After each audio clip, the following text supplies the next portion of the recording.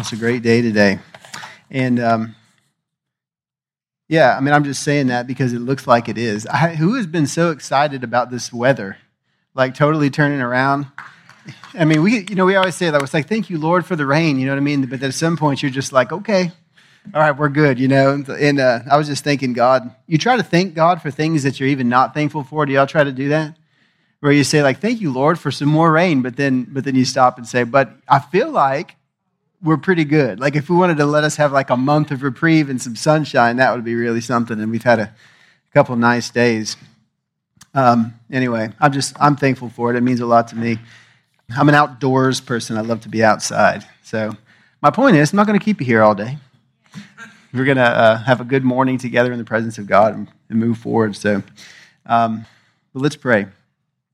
Lord, thank you for a beautiful day. Thank you for the life you've given us to live.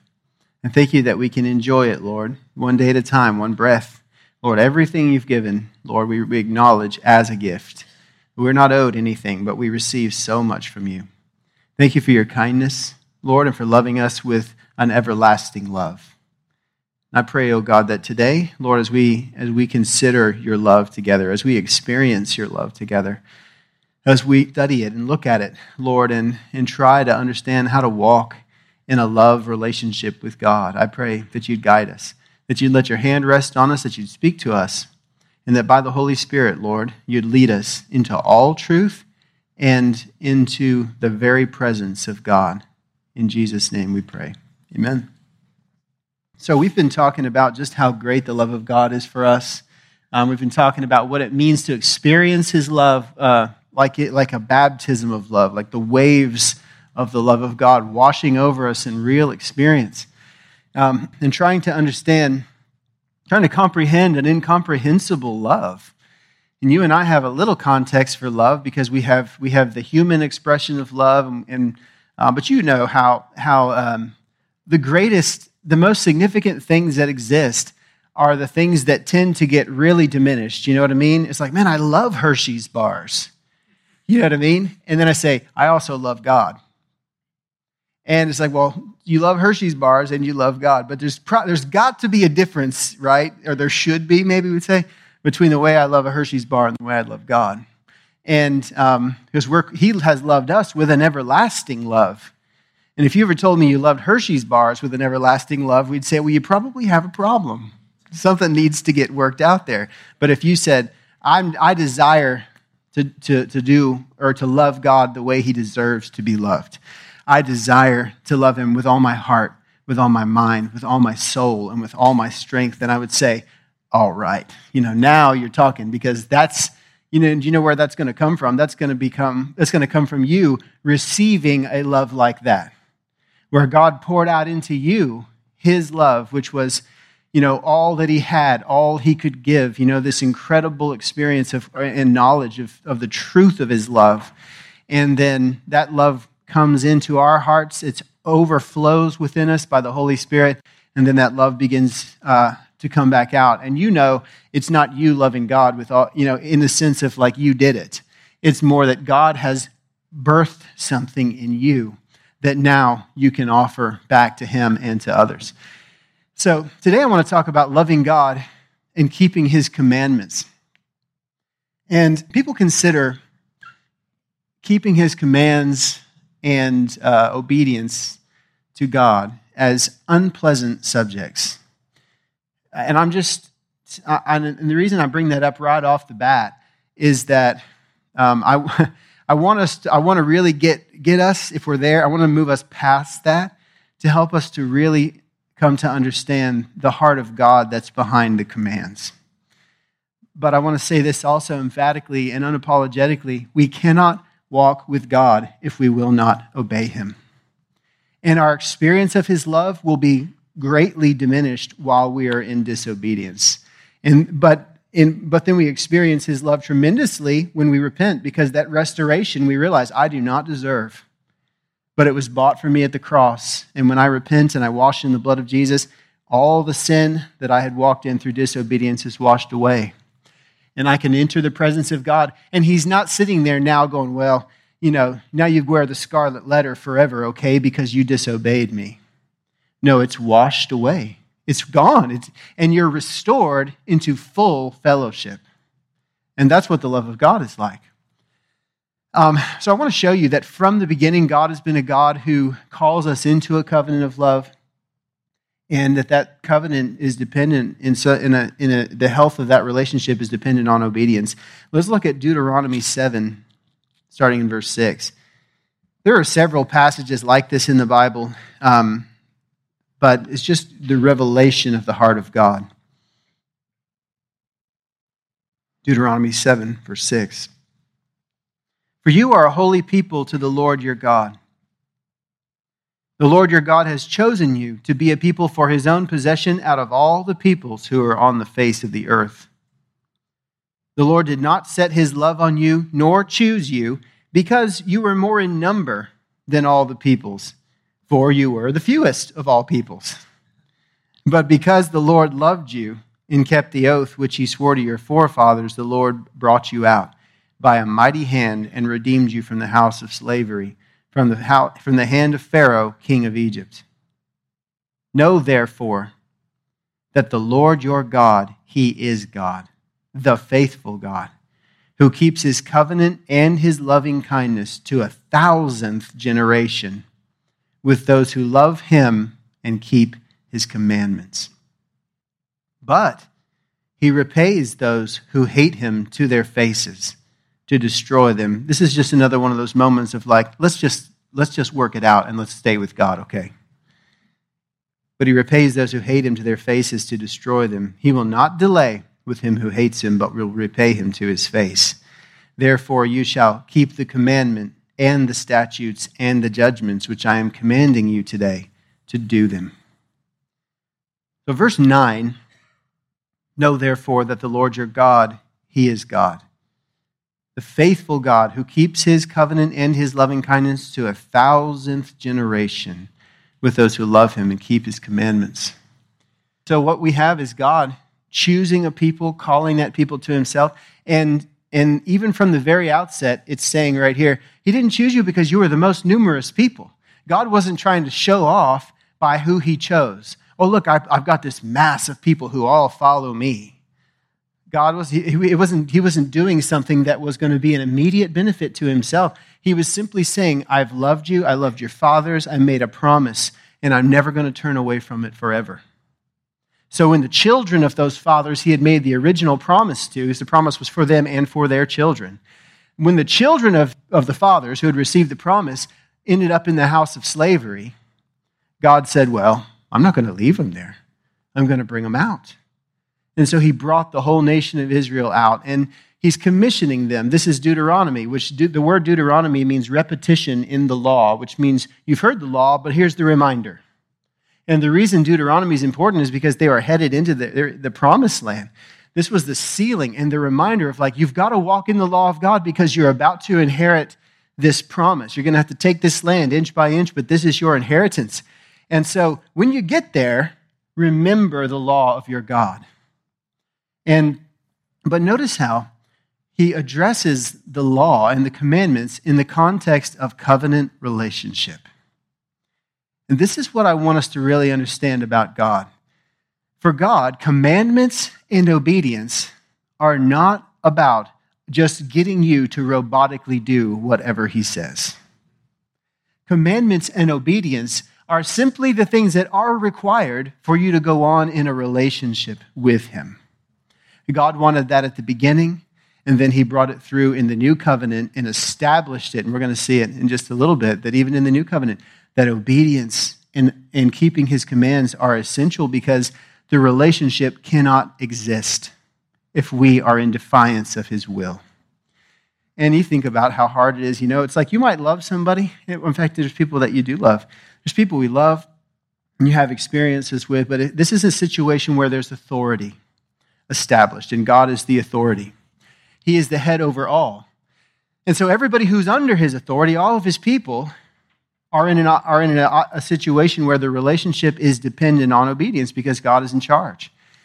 And it's kind of like if you were at work. You go to your job and your boss says, hey, we've got to work on this project and I need a report. We need to do like a preliminary assessment and I need you to put it together. And I need that by the end of the week so that we can move on to the next thing. And you said to your boss, well, here's the trouble. I just don't want to do that. Do you think that your boss is going to look at you and go, you know what, man? Just the love I feel for you right now is so immense that I just want to say, that's fine. Like, that's fine. I'll find somebody else to do it. I mean, that would be remarkable, right, if that happened. But your boss is going to be like, say what? I'm sorry, what? No, I'm sorry. Listen, I'm your boss, and you work for me. And when I give you a command, it needs to happen. But what's he really trying to do? He's really trying to move the whole business forward. He's got a much bigger picture thing going on, and you're playing a little part in that. And your obedience matters. Like, you need to do what's been asked of you because other people are depending on you. And this assessment that you're going to do might create a project that lots of people are going to work on, which is job security. So there's this whole thing that's unfolding, and you're just playing a little part of it. But so suppose if that happens once, they might be able to work it out. If it happens twice, we've got a problem, and 3 times, you're probably gone. And that's because everything breaks down when those order structures that are established are broken. And not only that, if maybe you and your boss were friends, you're not going to be able to even have a friendship if you're constantly defying them. Isn't that just how it works? Parents and children experience the same thing. It's like, man, it doesn't mean that when parents give a command or an order or something or say, well, this is what we want you to do to our kids, that our kids always understand why it matters. You know what I mean? Many times they can't see the value or the point in what's being asked of them. But if there becomes a pattern of established defiance, the relationship starts to break down. And so order, from God's perspective, really matters. And why it matters so much is because relationships become impossible when there's rebellion. And so God is, he's a relational God. But he knows the way things work, and he's calling us into it, and he wants us to experience the majesty of what it is to be in a love relationship with covenant promises with him. And but he says what this whole thing is going to hang on is whether or not you, my people, will be willing to do the things that I say. But like I said, so I'm setting this up, trying to help you see the big picture side of it. And we're going to look at the heart behind the commands because that's where everything starts to come together for us. And I think it removes a lot of the obstacles that we feel within ourselves toward obedience. So we'll get there. So God is establishing his covenant with his people. His covenant is a covenant of love, which means we are under the canopy of his loving kindness. That's the way to think of covenant. Covenant is, God says, you're in this covenant with me? Well, here's a world where trouble is falling like rain all around you. But I'll put up this umbrella that I call my loving kindness, and you can come up underneath it and be safe. Not that you'll never experience trouble, of course, but you have you have a refuge to run to. And so the canopy of his loving kindness is there. And God's never going to take the canopy down. And he's never going to shut you out.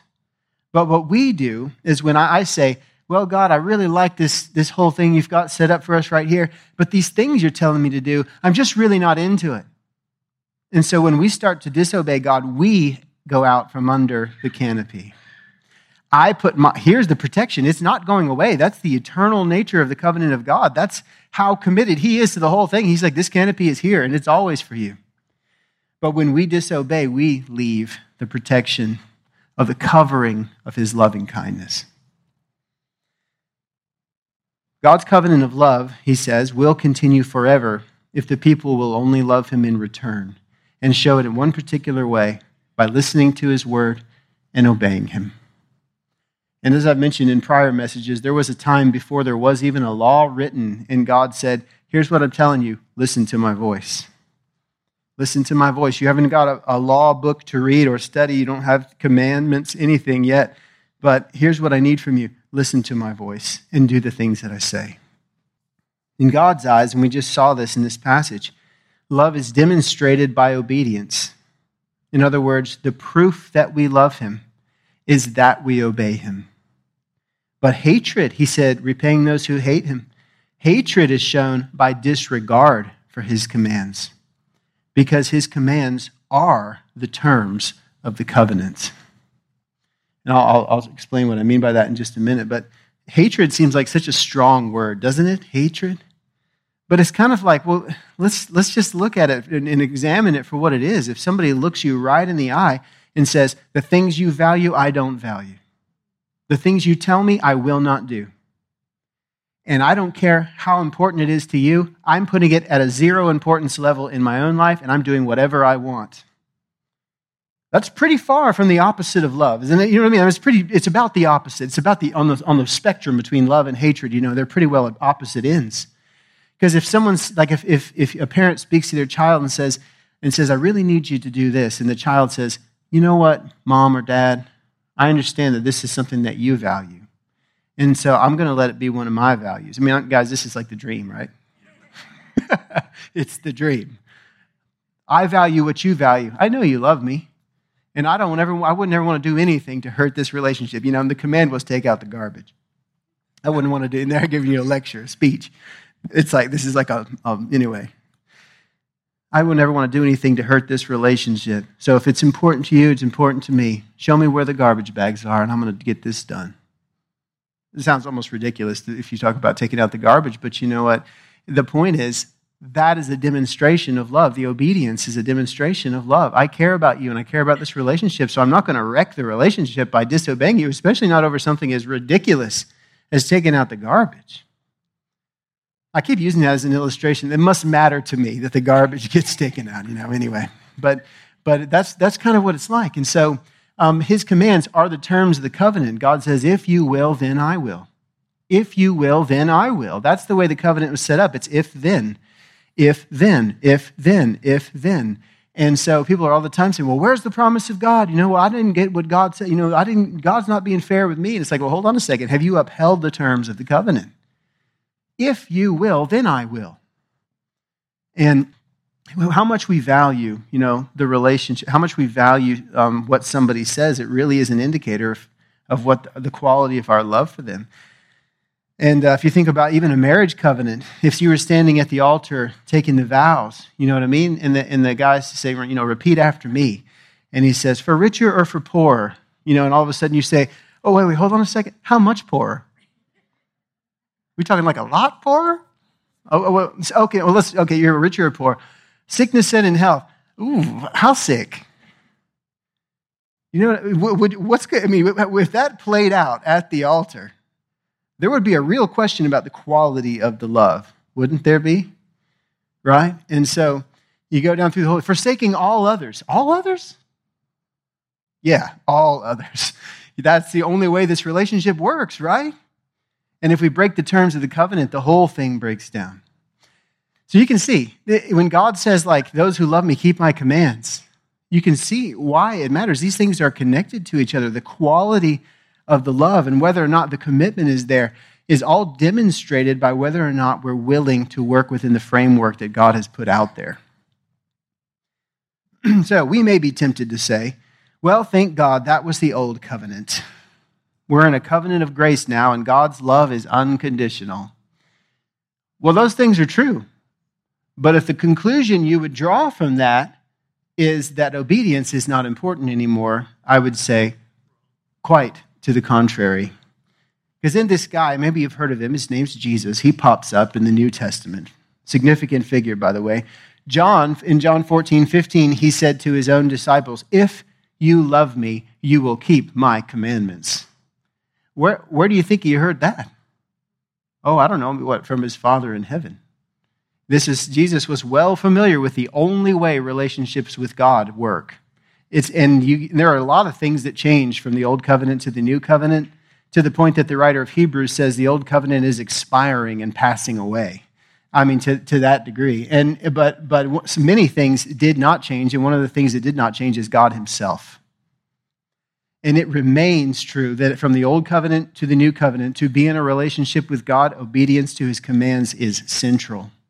Because it will determine whether or not the relationship can be healthy. Now, I'm not talking about obedience so that you can be saved or try to try to keep your salvation. There's people who are so worried. It's like, if I ever, you're not getting your salvation through your obedience, okay? There was one who obeyed God perfectly, and your faith in him is what saves you. So to keep everything in the right context, but to go on in relationship with God, you have to keep his commands. Does this make sense? Jesus said in Luke 6:46, "Why do you call me Lord, Lord, and do not do what I say?" The trouble with God, and he just won't budge on this point, is he just always lives in reality. So when he hears somebody saying to him, "Lord, Lord," and he looks down into our life and sees that we rarely do what he says, he says, "I think you should stop calling me that, or else change the way that you obey me." Because we need to deal in truth here, because that's the only commodity that God deals in is truth. And Lord means one who is in charge of all. And so he says, "Why do you call me the one who's in charge of everything, whose authority is absolute and supreme? Why do you say that to me? When I speak to you, you say, 'Not interested,' and walk the other way." And this is the new covenant, in the new covenant. So I'll say this, in truth, there is a major difference. I want to be fair about this, in the commands of the new covenant. And this is what we have to understand. The new covenant is not a new version of the law. This is very important to understand, and this is where many of the great fallacies in New Testament churches, a lot of the things that really go wrong in New Testament churches come from people pulling a verse out of the New Testament and treating it like it was written in stone in the Ten Commandments and saying, everybody's got to do it, and they've got to do it this way. And it's very rigid. And the one example that I like to use is the Great Commission. Michael talked about the Great Commission just a moment ago. And everybody says, okay, here it is, the Great Commission. Everybody's got to sell everything that you have, and you've got to leave the country that you live in now and go live in another country where you will preach the gospel to people who either have never heard or rarely heard or whatever the situation is. And you realize what an incredible destabilization would occur if everyone did that. Because what does it mean to send somebody if everybody goes? Who sends? And who sends the money to the people who go? And you understand what I mean? But there are people who are so legalistic, they say, well, absolutely, without question. And here's the point. Every one of us is supposed to fulfill the Great Commission in our own sphere or in another sphere. Jesus said, you'll do it locally, you do it in the county, you do it in the region, and some of you will even go to the farthest ends of the earth. But he didn't say everybody was going to. He said, this is what it's going to look like as it plays itself out. Peter stayed in Jerusalem, as far as we know, until the day of his death. And that's where he preached the gospel, but others went all over the place. And so the point is, you can be legalistic about it and miss the point. The new covenant is different, and here's the difference. Jeremiah 31:33. This is the covenant which I will make with the house of Israel after those days, declares the Lord. I will put my law where? Within them. And on their heart I will write it. And I will be their God, and they shall be my people. The meaning of this is the commands are now written on tablets of human hearts rather than tablets of stone. We must follow the promptings of the Holy Spirit as he helps us navigate the Word of God. Meaning, God's commandments are now a living and an interactive experience with God. It's a relationship. And so you'll read something in the Bible and you'll say, Lord, I'm seeing this, and this is apparently is important to you. What does it look like in my life? And he says, and you might say, well, somebody at church today told me I should quit my job, sell everything I have, and go to, whatever country. And you say, but Lord, what do you have to say about it? And God says, you have a job, right? Yeah, I do, Lord. Well, are there lost people at work? Yeah, in fact, everybody. Okay, well, it sounds to me like you are in a mission field currently, right? And this is just all about your mindset changing about what you're supposed to do while you're at work. And so God begins to guide us and say, that's how I want you to do it. But then if you go out there and say, hey, listen, guys, forget this missionary stuff. Everybody just minister at your job. Well, you're wrong too. Because he reserves the right to write his law on each person's heart. He's going to guide your life. He's going to show you exactly what he wants it to look like, and he's going to lead you. But guess what? You got to stay in the interactive relationship with him. You don't get to shut out. You don't get to write things on tablets of stone. We're always trying to do it. At heart, there's a little bit of legalism in every single one of us. And some of us, there's a lot. We're always looking for, okay, well, God did that, so let's say he always does that. And let's make a pattern out of it, and we'll write it down, and we'll tell everybody to do it. Okay, we're figuring it out. We're learning to walk by faith. It's like, no. That's so backwards you can't even comprehend. We've got to be learning to live by faith, which means being led by the Holy Spirit. And so God's going to show us what it looks like. And it is going to look different in everybody's life because God is super creative. And he's the origin of actual diversity. Like he loves to see it work out differently in everybody's life. And he's like, I'm going to just tailor this to each individual person. And that's what it's going to be like to walk in my commands. So can you see how he's calling you into something? It's the adventure of a life lived by faith. That God wants you to know what it's like. But if you get into that stubborn place of telling him no all the time, then suddenly it gets kind of quiet. And all that direction that God would like to give you, the things he wants to show you, he keeps speaking, you keep saying no. He keeps speaking, you keep saying no. He keeps speaking, you keep saying no. Well, then God kind of just goes quiet for a while, and then he kind of waits. Well, when you're ready to obey me, then you come, and we'll heal the relationship, and we'll move forward from here. He's writing it on tablets of human hearts. A covenant is a two-party agreement. There can be more than two parties in a covenant, but generally, two-party agreement. You cannot be in a covenant of love with God if the love is not reciprocated. We're violating the terms of the covenant. And to be clear, I mentioned this earlier, our salvation is secured in Christ. But for us to be in a healthy relationship with God, we all must do our part. We participate. There's no such thing as a relationship where one person does everything and the other person just kind of hangs around, sits there, does nothing, or resists everything that the other person does. At least that would be the worst imaginable relationship, wouldn't it? Think about it in your human relationships. What would that be like? Some of you probably been in a relationship before where if anything happened, it happened only because you made it happen. And then eventually you stopped and said to yourself, why am I doing this? Why am I trying? They evidently do not care. And then you made whatever decision you made. But God wants to find us in a place where he speaks to us and his word stirs us. And he sees it in our face and in our countenance and in our eyes. God sees it. He sees the heart before he sees the outward appearance. And he sees that when he speaks to us, it stirs us, and we say, God, if it's important to you, it's important to me.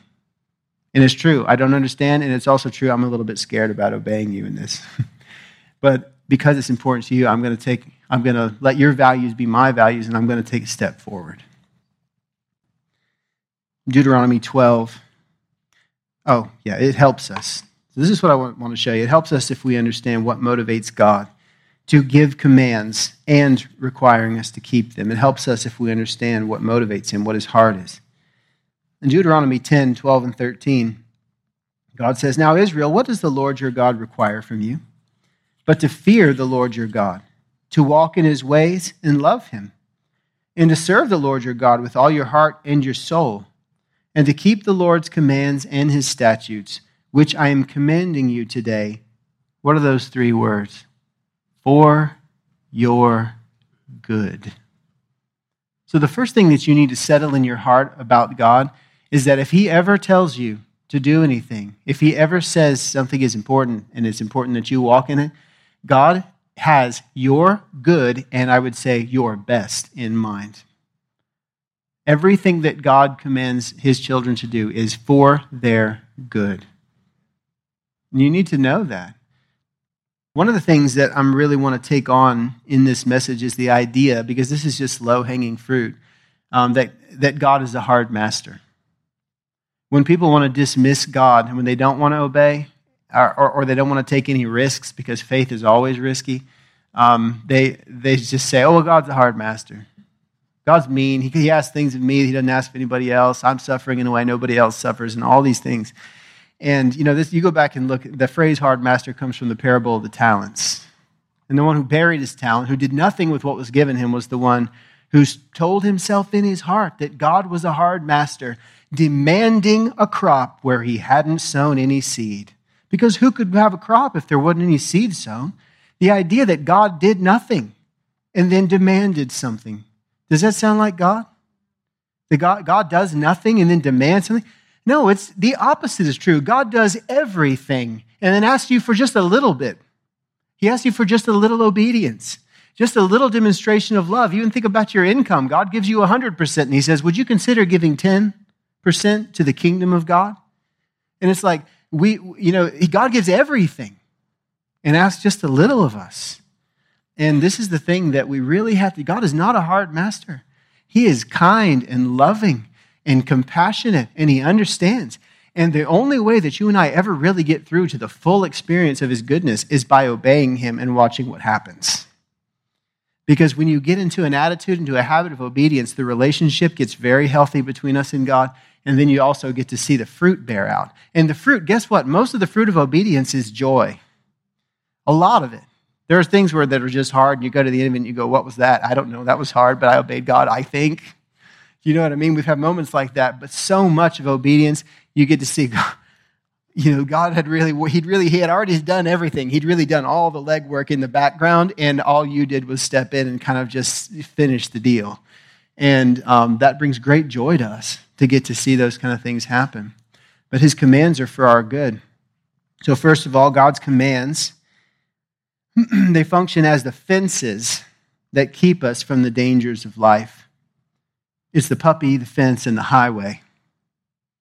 If you live on a highway, as I do, and you have a new puppy, well, you can say to yourself, this puppy had sure better start obeying me right now because there's a bunch of cars zipping by right out there. And you can set the puppy down and you can let the puppy run and you can just see what happens. You could do that. But the puppy's a puppy, and he doesn't know anything. He doesn't know your voice. He doesn't know how to obey you. He's not even that interested in obeying you. But he really wants to go see what's down by the road. And so it would not be loving of you to set the puppy down and say, that puppy had sure better get his life in order. That's the hard master attitude that we have toward God. That's what God did. He gave me no help, no nothing. He just put me out there and just left me there. And then I got myself into a bunch of trouble, but actually it wasn't my fault because God just kind of let me, where was God? That's the way some people think about God. But what God does is, he says, we've got a puppy. The puppy's coming home next week. And so we're going to put a fence in this week. And so the commands of God are the fence. God puts a fence in, and he says, these things will keep the puppy safe. And then you come home, and he lets the puppy go in the yard, and the puppy's just as wild and free as it ever was. And he's running all around the yard, and guess what he does? He wants to find out where the limits are. So he runs out to the fences. But the fences keep him from harming himself while he's figuring this whole thing out. And then inside the confines of that fence, the master trains the puppy and begins to teach it and cleans up after it, right? And does all the things that need to happen until the puppy knows his voice, until the puppy knows who's the master and who's what, learns how to do a few tricks, right? Because that's always exciting. But he's not going to set up an environment where he can run to disaster. He's going to build the fence, and then he's going to work with him and build that relationship inside the fence. And that's what the commands of God are. They're for your good. And he put up the fence not because he hates you and doesn't want you to have any fun, but because he knows that if you get what you want without the knowledge that you need to navigate life with wisdom, you're going to run into the highway, and bad things happen in the highway. So this is for your good. That's what you have to understand. The commands are for our good. It's the puppy, the fence, and the highway. The next thing is the commands of God secure the blessing of God. Remember I said earlier, if you will, then I will. That means you fulfill the thing that God asked of you. That's obedience. And then you have now become a candidate for the fulfillment of a promise. Through your obedience, you will experience the blessings of God. Let me show you just a couple simple examples of this. John 15, 9 and 10, Jesus said, just as the Father has loved me, I have also loved you. Is that an incredible statement, by the way? Just as the Father has loved me, Jesus said, I have loved you. But now look what he says right after this. Abide in my love. The word abide means remain. He says, look, you guys are experiencing a perfect love right now. I'm a channel by which my Father is loving me, and I'm loving you just the same way I'm receiving love from my Father. And Jesus said, don't take it for granted. Don't walk out from under the canopy. Don't realize what you have. And don't just walk away. And then he tells them exactly how this is supposed to happen. If you keep my commandments, you will abide in my love. Is that not exactly what we've been talking about? The relationship will be preserved. You obey me and you'll stay under the safety. You'll stay under the umbrella of my protection, my care, and my loving kindness. And Jesus says, just as I have kept my Father's commandments, I've been that example in your life, and abide in his love. Jesus said, I'm not asking of you anything I don't do myself. Every minute that Jesus walked on the earth, he was keeping his Father's commandments and remaining in his Father's love. And so understand, when he says abide in my love, it doesn't mean like you can, if you disobey one time, all bets are off, and now, your soul is eternally condemned. That's not what he's talking about. He's saying, preserve this. Don't take this lightly. This relationship and the way that God loves you is unparalleled in all of life, in all eternity. There is nothing like this love. Don't take it for granted. Don't say to yourself, well, because his love is so great toward me, I can just do whatever I want. Oh, well, he'll forgive me. That's what, Paul talked about, the abuses of grace. The abuses of grace. How somebody might say grace is so great that I can get away with all kind of stuff. Well, it's true that he will forgive you when you come back repentant, but what you have lost in the meantime is that relationship. You have destroyed the relationship with God. Somebody said trust is the most valuable commodity in the world because it takes a year. It takes years to earn it, and it can be lost in an instant. And that's true in relationships. That trust is one of the hardest things to regain. And look, God looks at our hearts and he restores us through Jesus, but think about it like a relationship you have with anybody else that you know who you're going to have to look in the eyes every day. It really matters that we walk uprightly and do the things that God is asking us to do. And Jesus said that's the way that we abide in his love. John 15, John 15, verse 12, Jesus said, this is my commandment, that you love one another. And how should they love one another? Jesus said, just as I've loved you. Greater love has no one than this, that one lay down his life for his friends.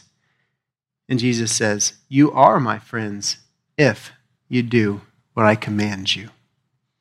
Is he saying you can earn his friendship? No, he's saying, I'm giving you my friendship freely, and you will continue in friendship with me if you do the things that I command. Because Jesus was their friend, and friend is like a peer-to-peer type of thing, but he was also their Lord. And so that's a hard thing to balance sometimes, right? When somebody treats you in a friendly way, but they're also over you in some sense. And that's what Jesus was with them. And he said, you enjoy the friendship, don't you? And his disciples were like, yeah, it's incredible. We get to walk with you. And Jesus said, yeah, well, let's hold on to it then. Never fail to do the things I tell you to do. Because I'm your Lord and Master and your friend. And I don't want to lose the friendship either. So let's hold on to it. And you continue in my love in this way. Most of the blessings of God come in the form of rewards for keeping his commands. And not least of all, the friendship of God and the grace to live always under the canopy of his love. So I want you just to see that God loves you. People say God loves you and has a wonderful plan for your life. And that's become like a cliche in the church. But that's true. He loves you and has a plan for your life.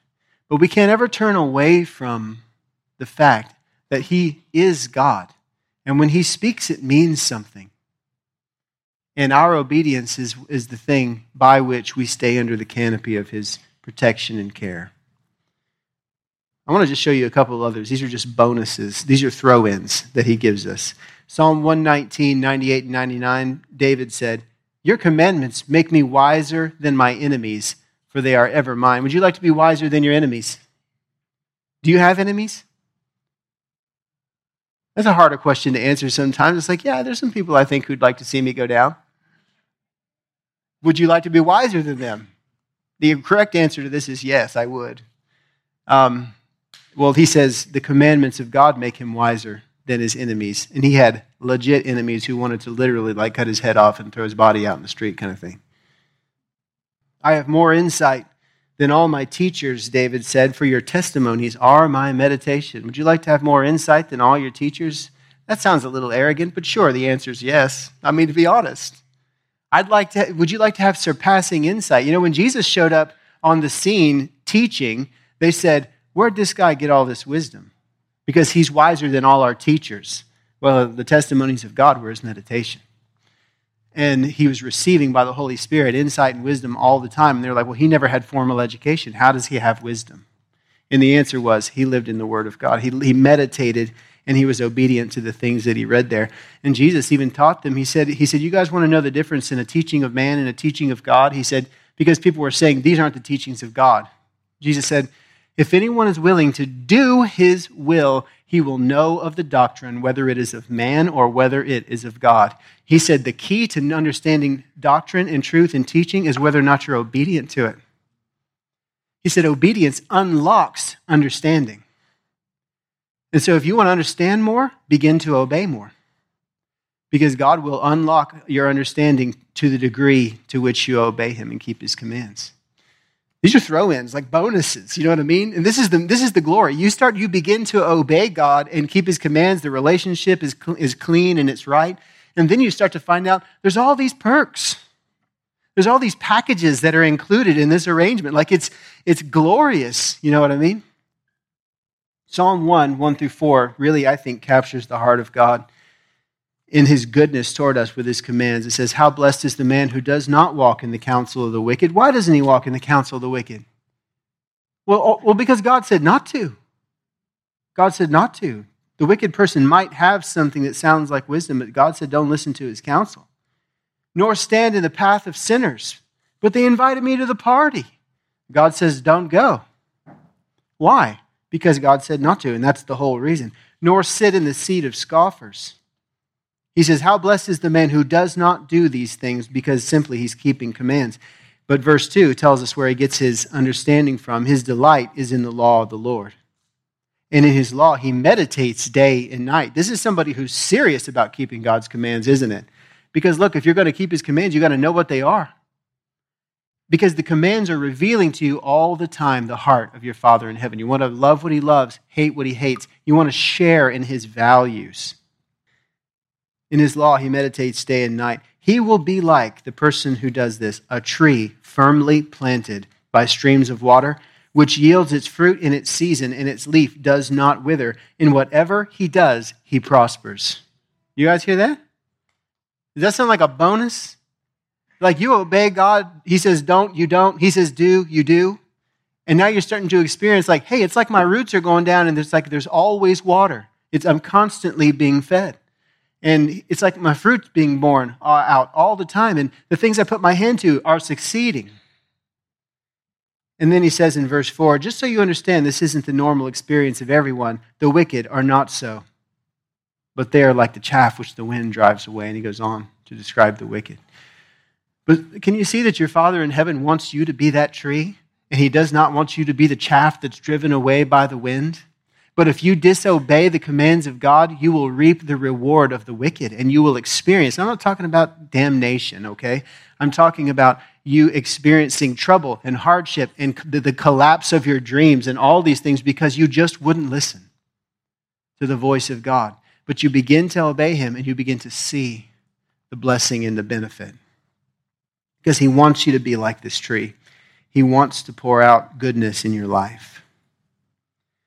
So I'd say before we accuse the lawgiver and judge of being hard and unyielding, have we considered his heart? toward us in the command. I would say to children who struggle with their parents' commands, have you ever stopped for just a minute and said, well, why are they asking this of me? What's their heart in this? Do they really want to hurt me? Do they want to take away something that matters to me? Or are they trying to, or is there something else going on here? And if you can't get an answer asking that question within yourself, well, then ask them. Because they'd be happy, they would be absolutely delighted to tell you what was the heart behind what they were asking of you. But I'm just saying, these are just examples of ways that we can consider all of this. But with God, have you considered his heart toward you in the command? Because there's a desire for goodness, good things that he wants to do in your life. He either wants to protect you from something, or he wants to put a blessing into your life. And the only way that you and I will ever find out what all that is by simply saying, if it's important to you, it's important to me. So yes, Father, I'll obey. Let's stand up together. David said the law of God was sweeter than honey to his taste. That's somebody who's having a different experience of commands, isn't it? Sweeter than honey to his taste. Listen, and so I would say his law is life to us because it reveals the heart of God. And if we love him, we will keep his commands. Amen? Amen. Well, we're entering our ministry time now, and I want to just say, if the prayer team could come on up. If you need to be with God, if you need to lay some things down, if you need to pick some things up, commands have that kind of effect of sometimes God is saying, I want you to pick this up. I've been asking something of you for a while, and it's time for you to secure this and obey me. I want to just encourage you to really let God search your heart right now. And if he brings something to light in which you have been disobeying him, well, the blood of Jesus is fully available to us now. And like I said before, you're not going to wear a scarlet letter. When you're cleansed and forgiven, you are forgiven and restored fully and loved, no less than you were loved before. But with sin removed, the relationship is fully restored. So let him show you the ways you've been disobedient. Wash in the blood of Jesus. Lay those things down and tell God. Speak to him. Look at him with the eyes of faith and say, Father, I will obey you in this. And if there's something that hasn't been as much about disobedience, but maybe more that God's been calling you to something, well, I guess that's disobedience too. But he's been calling you into something and you've just been saying no. I think it's time to say yes. Can we agree with that? It's time to say yes. So ask the Lord to show you those things, and whatever it is, agree with God and say, if it's important to you, it's important to me, and I will walk in it by your grace. Lord God, bless the church now. Bless us, Jesus, we pray. We want to walk in your commands. We want to know the love of God, and we want to love you, Lord, in a way that honors you. Thank you for calling us out of darkness and putting us under your covering. And I pray now, Lord, that we would not flee. That we not flee from you, Lord. You are our refuge. The righteous run into you and are safe. And I pray, God, that you'd guide us, lead us as we go here, as we walk with you, Lord. Show us very specifically if we've been obeying, disobeying, and I just pray that you would affirm and confirm, Lord, your word to us. Wash us in the blood of Jesus and restore us, we pray. In Jesus' name, amen.